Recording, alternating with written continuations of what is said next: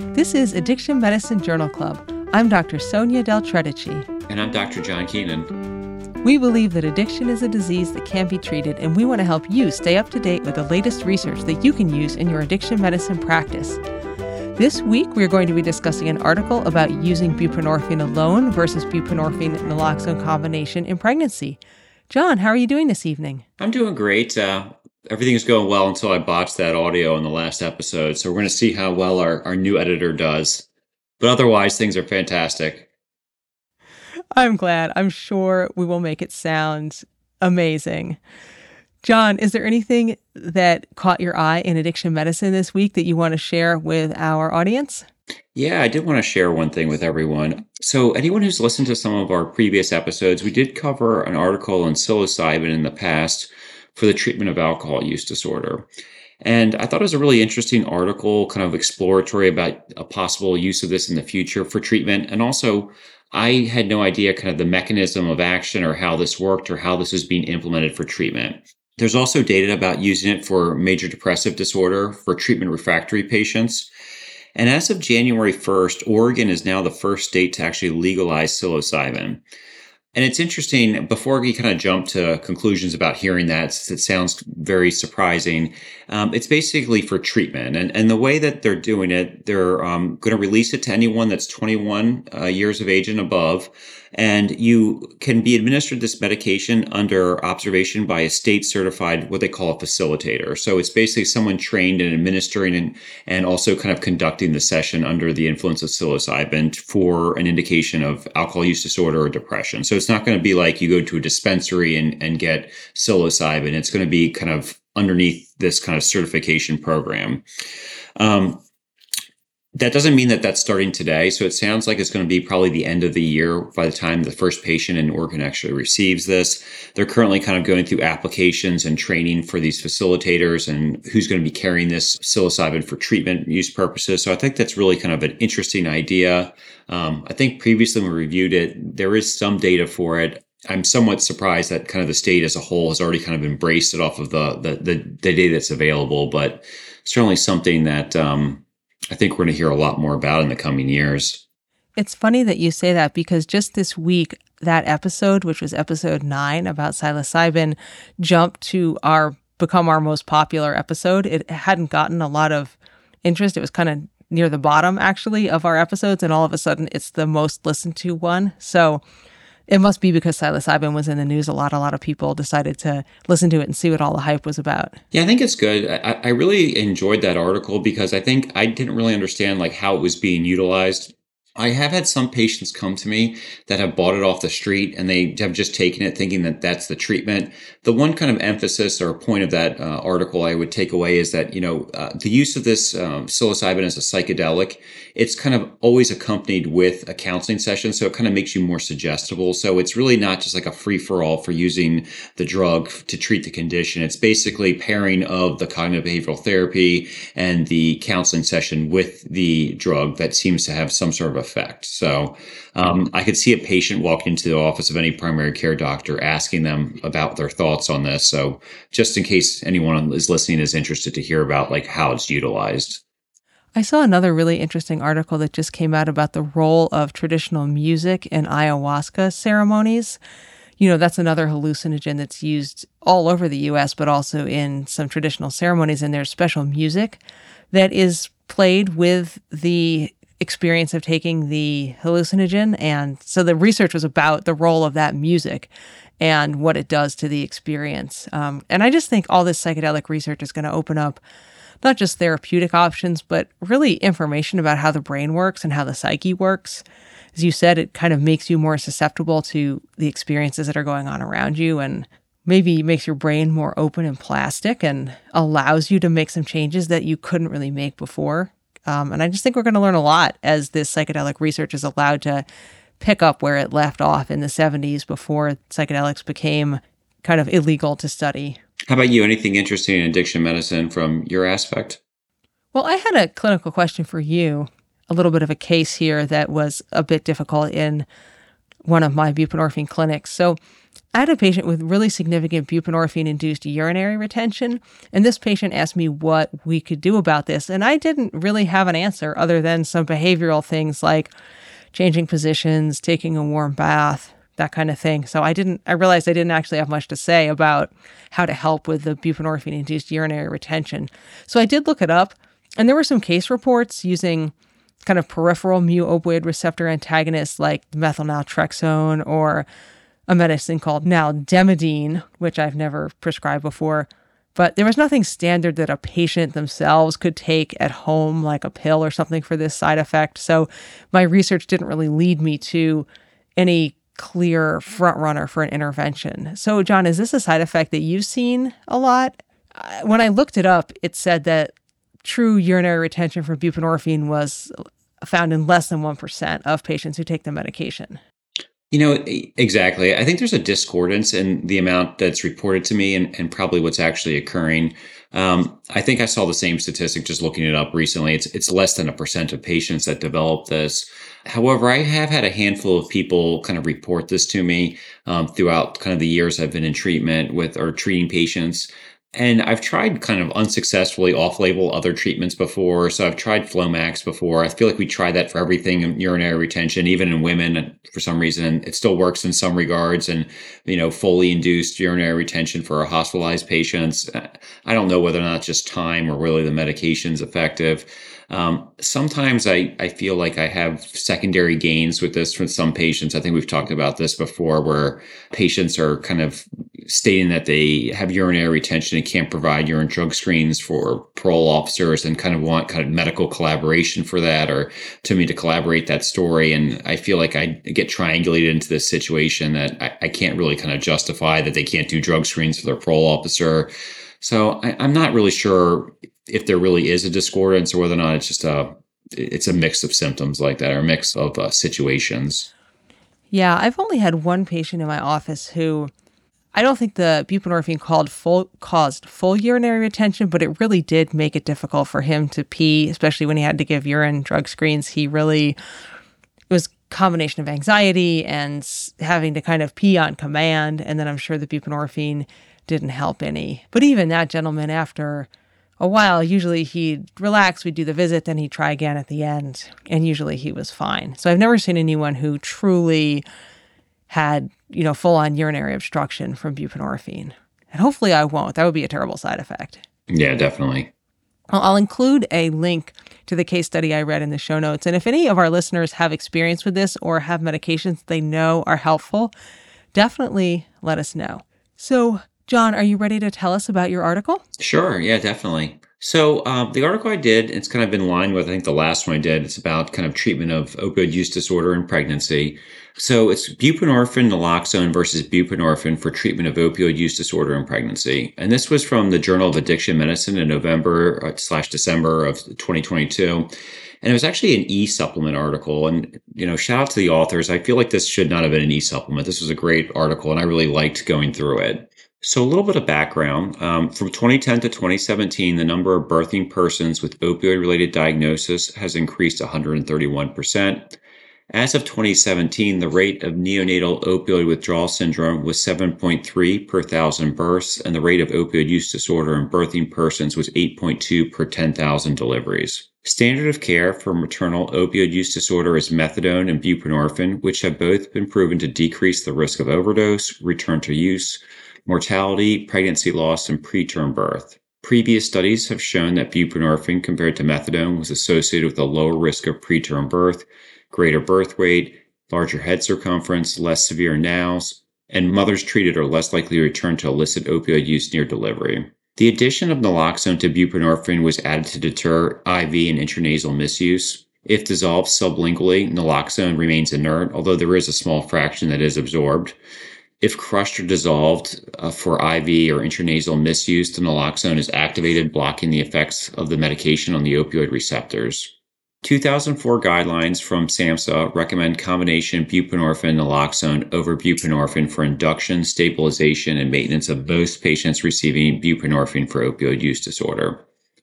Historically, birthing persons have been an exception to the recommendation to the use of combination therapy.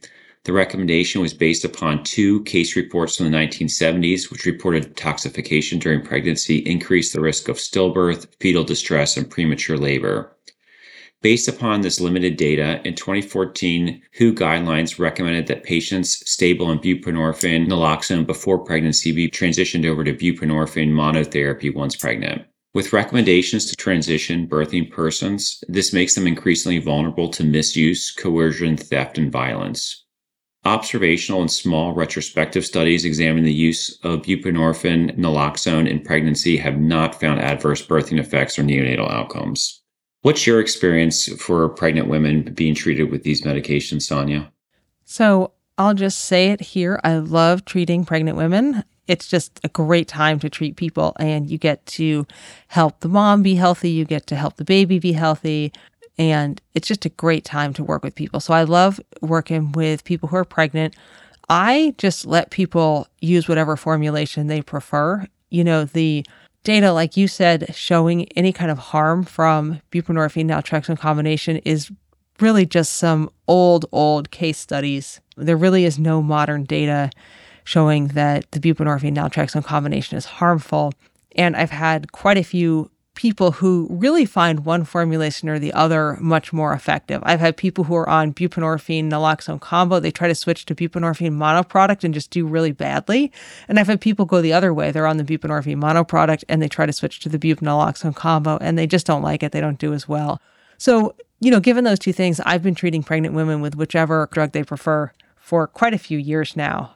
There are some limitations, of course, because some insurances won't cover one formulation or the other. They'll only cover the buprenorphine monoproduct if you're pregnant and no other time. So I have run into that, but otherwise I just let people use whichever formulation they want to use, whichever they feel is best. Yeah, I think it is amazing as medical practitioners that we kind of get fixated and anchored on things once we kind of either theoretically think of something, or we have kind of these small case studies. And these are from the 70s. And I didn't realize that was the historical context of this. Another one I always kind of grill the medical students and the residents about is, metronidazole with the disulfiram reaction. They have studies now showing that kind of medical students that drank alcohol while taking metronidazole, they didn't have increased rates of acetaldehyde in their blood, and they didn't have increased risk of nausea and vomiting. And so it's one of those things where, like, in theory it makes sense, but in reality it doesn't. But we're still just anchored on this. It's true, and we have very poor research on pregnant people.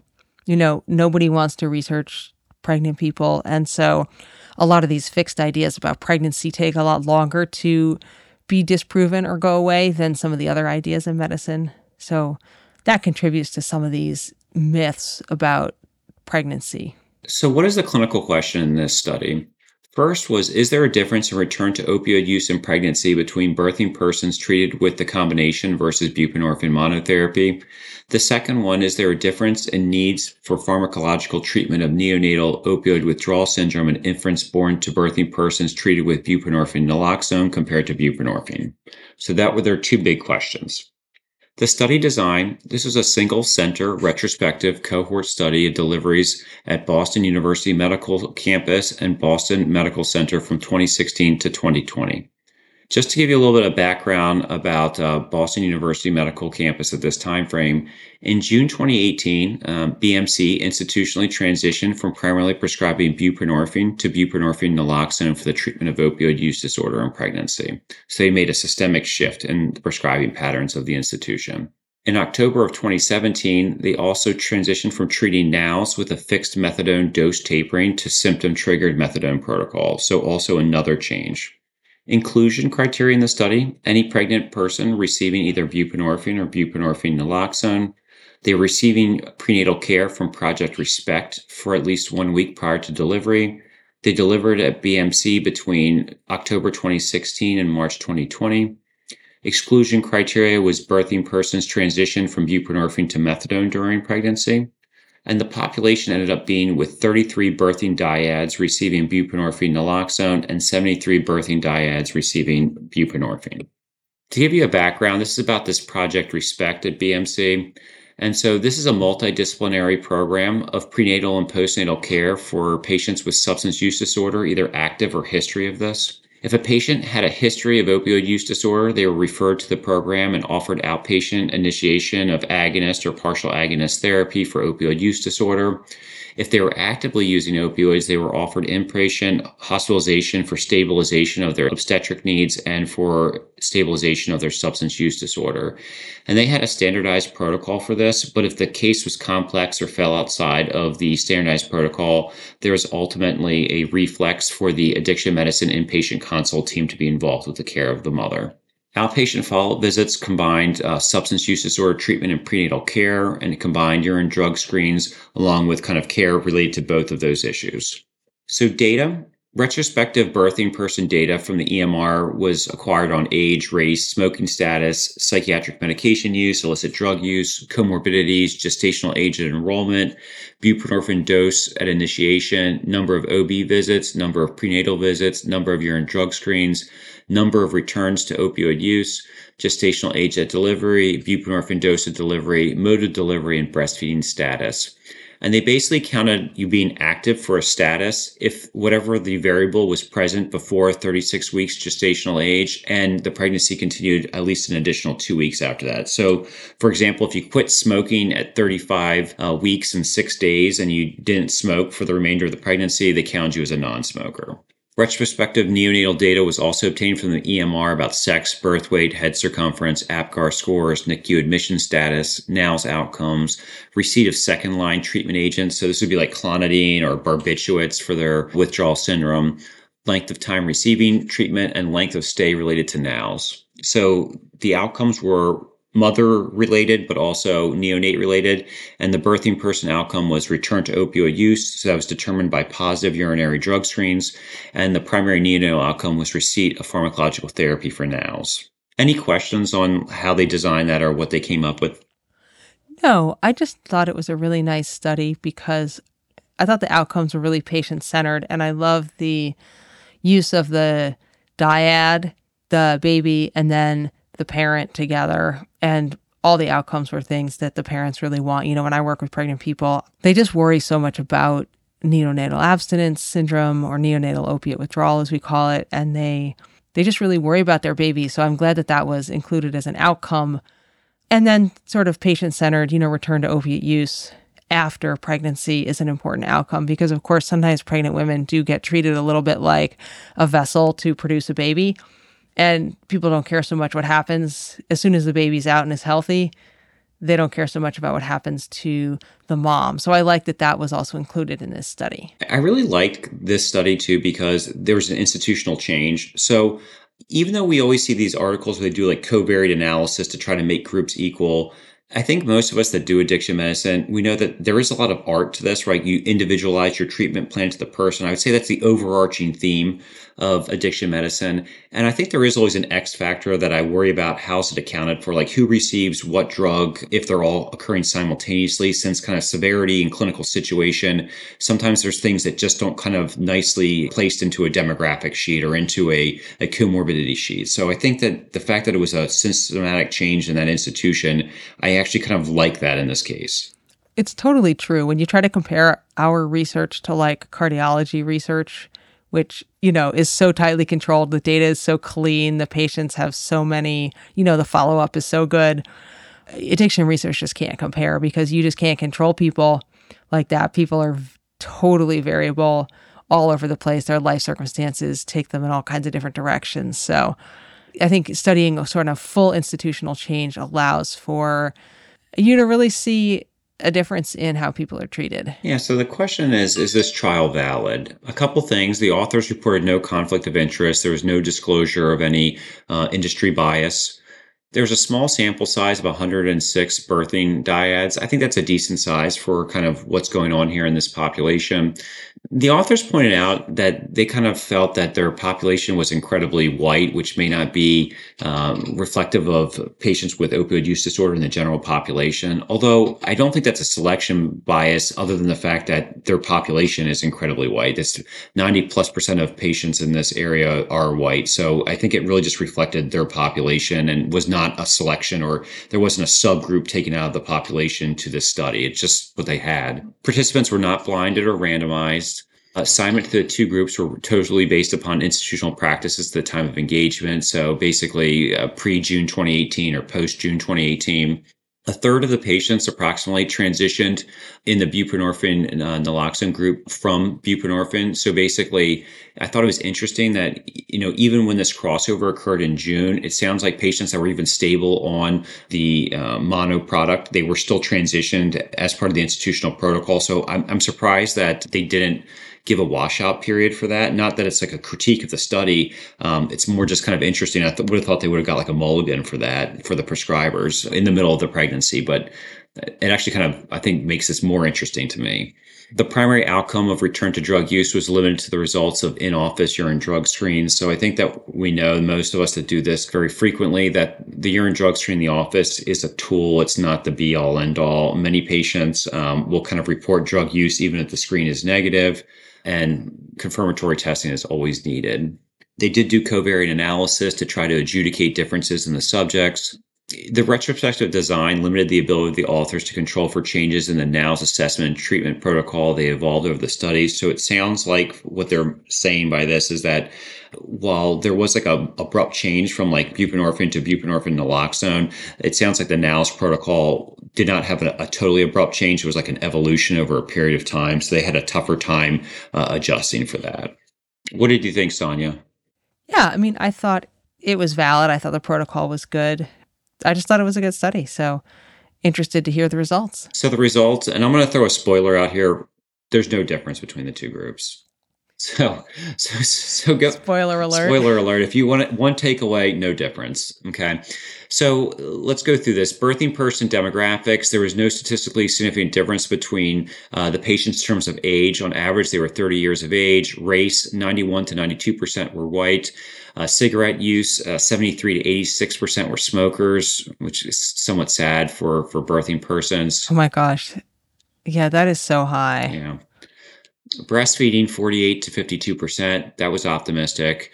There was one case of HIV, which is not statistically different between the two groups because it was a single case. Hepatitis C was incredibly common, 58 to 67% between the two. There was one case of diabetes prior to pregnancy. There was 3 to 4% cases of gestational diabetes between the two groups, 0 to 4% cases of hypertension between the two groups, and gestational hypertension was 31 to 45% between the two groups. And none of those were statistically significant in terms of their difference. The only statistically significant difference in the entire study was basically psychiatric medication use, so adjunct psychiatric medication use. And patients receiving buprenorphine naloxone had 45% adjunct psychotropic medication use, while patients receiving just buprenorphine were 56%. I didn't really know how to interpret this. I will say that the head of our addiction medicine at our organization, Dr. Crawford, has a theory about this, that basically BMC has a very prestigious addiction medicine fellowship program and training program. It has a great reputation, and that they probably have a very high psychiatric care involvement as opposed to many other places that do this type of work. Well, right. High care, a lot of people receiving top-notch psychiatric care, but also people being bold with continuing medications with pregnant women, maybe having more experience and being able to continue those medications, where people with less experience might just say they weren't comfortable and the woman should stop, the medication just in case there might be a problem. So in return to drug use, that was the primary birthing person outcome. 12 patients, which was 36% in the buprenorphine naloxone group, returned to opioid use, while 17 patients, which was 23%, returned to drug use in the buprenorphine group. And that was similar findings with regards to whether or not they returned to use 1 time, 2 times, or they had 3 or more returns to use. So there's no difference between the two groups. In terms of prenatal and neonatal outcomes, so in terms of like the baseline kind of characteristics, there's no significant difference in terms of buprenorphine dose at initiation. So it's 12 to 13 milligrams between the two groups during pregnancy. The gestational age and enrollment was similar between the two groups, 12 to 14 weeks, which was, I thought that was actually awesome too, because a lot of other studies point to these patients coming late to care. So 12 to 14 weeks, that's on line with kind of most patients into the obstetric pathway. The number of prenatal visits was 20 to 21, which is awesome as well. Number of obstetrical visits with the OBGYN provider, 9 to 10, very good. Buprenorphine dose at delivery, not surprisingly, was escalated from initiation, averaging 15 to 16 milligrams. Gestational age of delivery averaged 39 weeks, and delivery timing, 88 to 90% of these infants were delivered at term, with 49 to 64% being delivered via vaginal delivery, which is relatively consistent with kind of cesarean section rates in the United States. John, I just have to say that that data is awesome. I think another article we presented a few episodes ago about pregnancy and opiate use disorder really showed the moms in that other study were not receiving what we would call gold standard or even basic prenatal care. And so seeing the people in this study really getting all those prenatal visits in, coming in for appropriate prenatal care, carrying the fetuses to term, just doing really well. And a pretty low number returned to use after delivery. I think it was like 17 or 18%. I mean, it's still a lot, but compared to relapse after other periods of abstinence or relapse after leaving treatment in other populations, it's still pretty low. So overall, these people did really well. Yeah, I think my second kind of pat on the back for kind of the authors of the study. I think my first one was that I think this shouldn't have been an e-supplement. I wish it was in the journal itself and in terms of the paper copy. But I think this really points to how great of a job they're doing, right? I think that this shows that these comprehensive programs where you kind of like blanket people with all these resources, that you can kind of achieve results similar to that of a population that doesn't have this disorder. So it's fantastic stuff to read. So in terms of neonatal outcomes, there was no statistically significant difference in sex, low birth weight infants, so 12 to 14% were low birth weight. Mean birth weight was 3,142 grams to 3,147 grams. Head circumference was similar between the two groups at 34 centimeters. AFGARs at 1 and 5 minutes were 8 and 9, which I think is what I see on every birthing delivery report that comes across my desk. In terms of who've received pharmacological treatment for NOWs, 40 to 45% received treatment. 6 to 10% received a secondary pharmacological treatment. Total length of hospital stay related to NOWs was 6 to 7 days. And NICU admissions was 20 to 30%. Interestingly, when they did look at this, there was initially a statistically significant difference between the two groups regarding the as-needed methadone treatment. However, when they kind of adjusted this for the changing protocol, where it went from like a fixed taper to a symptom-based trigger, there was really no difference. Yeah, I mean, great. I'm glad there was no difference. What did you think of those results, Sonia? I mean, you kind of spoiled it for me at the beginning, but I wanted everyone to get the point. So will these results help me in patient care? So I do treat pregnant women with opioid use disorder. And I think that, like you said earlier, many people in terms of the care of a pregnant person were somewhat hesitant to change our practices, right? I think most of us are just a little more conservative. We drag our feet a little slower. And so previously I have been transitioning everyone over to buprenorphine. I will be honest, the longer and the more studies I read like this about the safety and the two being equivocal, I kind of have gotten less concerned about it. I feel like I drag my feet a little bit more. I'm not as concerned about it if there's an issue with the delay in the transition. I've still been transitioning patients, but I've kind of been counseling them that I would just take whatever they have as long as they have access to it. And when I do the prior authorization for the buprenorphine, when that goes through, they can make the transition at their leisure. And I've gotten increasingly more comfortable with longer intervals of doing that. The study really provides like a growing body of literature that both medications are safe. While this wasn't like discussed directly in this article, the current practice where we transition patients from the combination over to buprenorphine, it is a vulnerable period for them, right? So in many regards, most state insurances require, or at least I can't speak for most, I'm sorry. My state insurance in my state requires me to submit a prior authorization regarding justification for why I'm using that product as opposed to the combination product. And, pregnancy often buys it for you. However, it may take a day or two to authorize that. That's a possible supply chain interruption. Patients are scared. They think that the combination product is harmful to their baby. Our maternal instincts are very strong for protecting their child. So it is just a possibility of an area to destabilize a treatment plan. I think that while like the article's themes are not totally new in terms of the safety of this, I do think that this may be like the last straw that kind of makes me just feel comfortable with just leaving it if the patient's comfortable with it. I think that moving forward, instead of kind of making a recommendation, I think that like, as I said, this is the straw that broke the camel's back. I'm probably going to say the patient can do either one, whatever they're more comfortable with. And I'll sleep well at night knowing that. How about you, Sonia? Yeah, I feel the same. I mean, I still think that a lot of official recommendations, or at least, people's experience points towards using buprenorphine alone. And, if people have had prior pregnancies, they've switched over to buprenorphine alone and they want to do it again because it worked well for them in the past. I've had people hear some kind of horrible things from other providers. I had one patient tell me that a provider who will remain nameless said that she would kill her baby if she didn't switch over to the buprenorphine mono product, and I had to reassure her. But basically, like you, I'm happy to have people do whichever one they prefer. And if they're stressed out about not switching, I'll say they can switch. If they are happy where they are, I say it's fine. You can just stay on what you're on. A lot of people's OBs are still encouraging switching. And I don't want to feel like I'm arguing with anyone's OB when they're pregnant. So I'm happy just to go along with what they want if it doesn't harm the patient. But yeah, same as you. I'm happy to let people do whichever one they want. And I haven't encountered this scenario, but the one I'm really waiting to encounter is the patient stable on naltrexone. Because I think there is a growing body about that, if they're stable, continuing that. And I'm just interested to see how that actually pans out. That's I guess the last frontier for pregnancy for me is what to do in that scenario. How about patients who are stable on Sublocade and then get pregnant? Have you had anyone in that situation? Not yet. I'm sure it'll happen eventually. Yeah, that probably will happen relatively soon, now that you say that. Did I jinx it? I'm sorry. Probably. I have a lot of those patients right now. All right. Well, thank you for presenting that article. It's awesome. And another kind of positive article, an article showing that something we do helps people. So I'm glad we get to talk about some positive things in addiction medicine.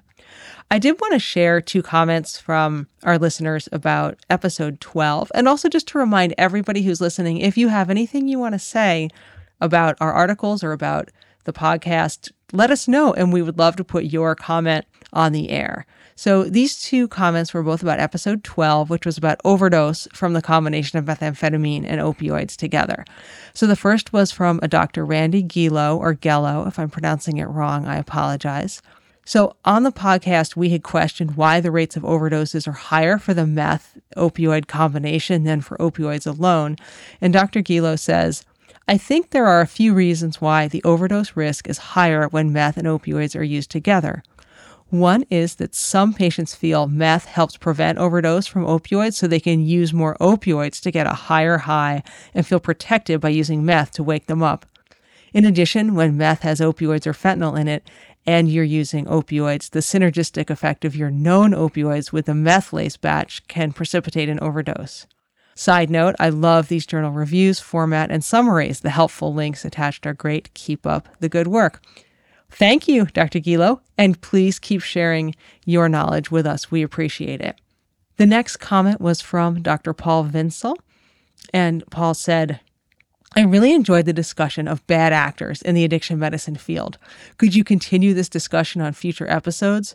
Are you talking about addiction medicine physicians that make poor decisions in their treatment of patients, or poor decisions in their personal lives, or both? So, Dr. Vinsel, I was talking about both poor management of patients with addiction and illegal decisions in general. I mean, if you Google Pennsylvania, because we're in Pennsylvania doctor arrested, most of those are addiction medicine doctors. They just are, or pain management doctors. And they're bad stuff, too. One Pennsylvania addiction medicine doctor was charged with assaulting an officer during the January 6th Capitol riots as well. I don't know if I can blame addiction medicine on that one. But when I saw the news story, I was like, of course, it's an addiction medicine doctor. I don't know. I guess all I have to say is to everyone out there listening, please be careful with your practice. Don't become a cautionary tale for us to share with the residents. And thank you for listening to the Addiction Medicine Journal Club. The best part of any journal club is the conversation, and we want to hear what you have to say.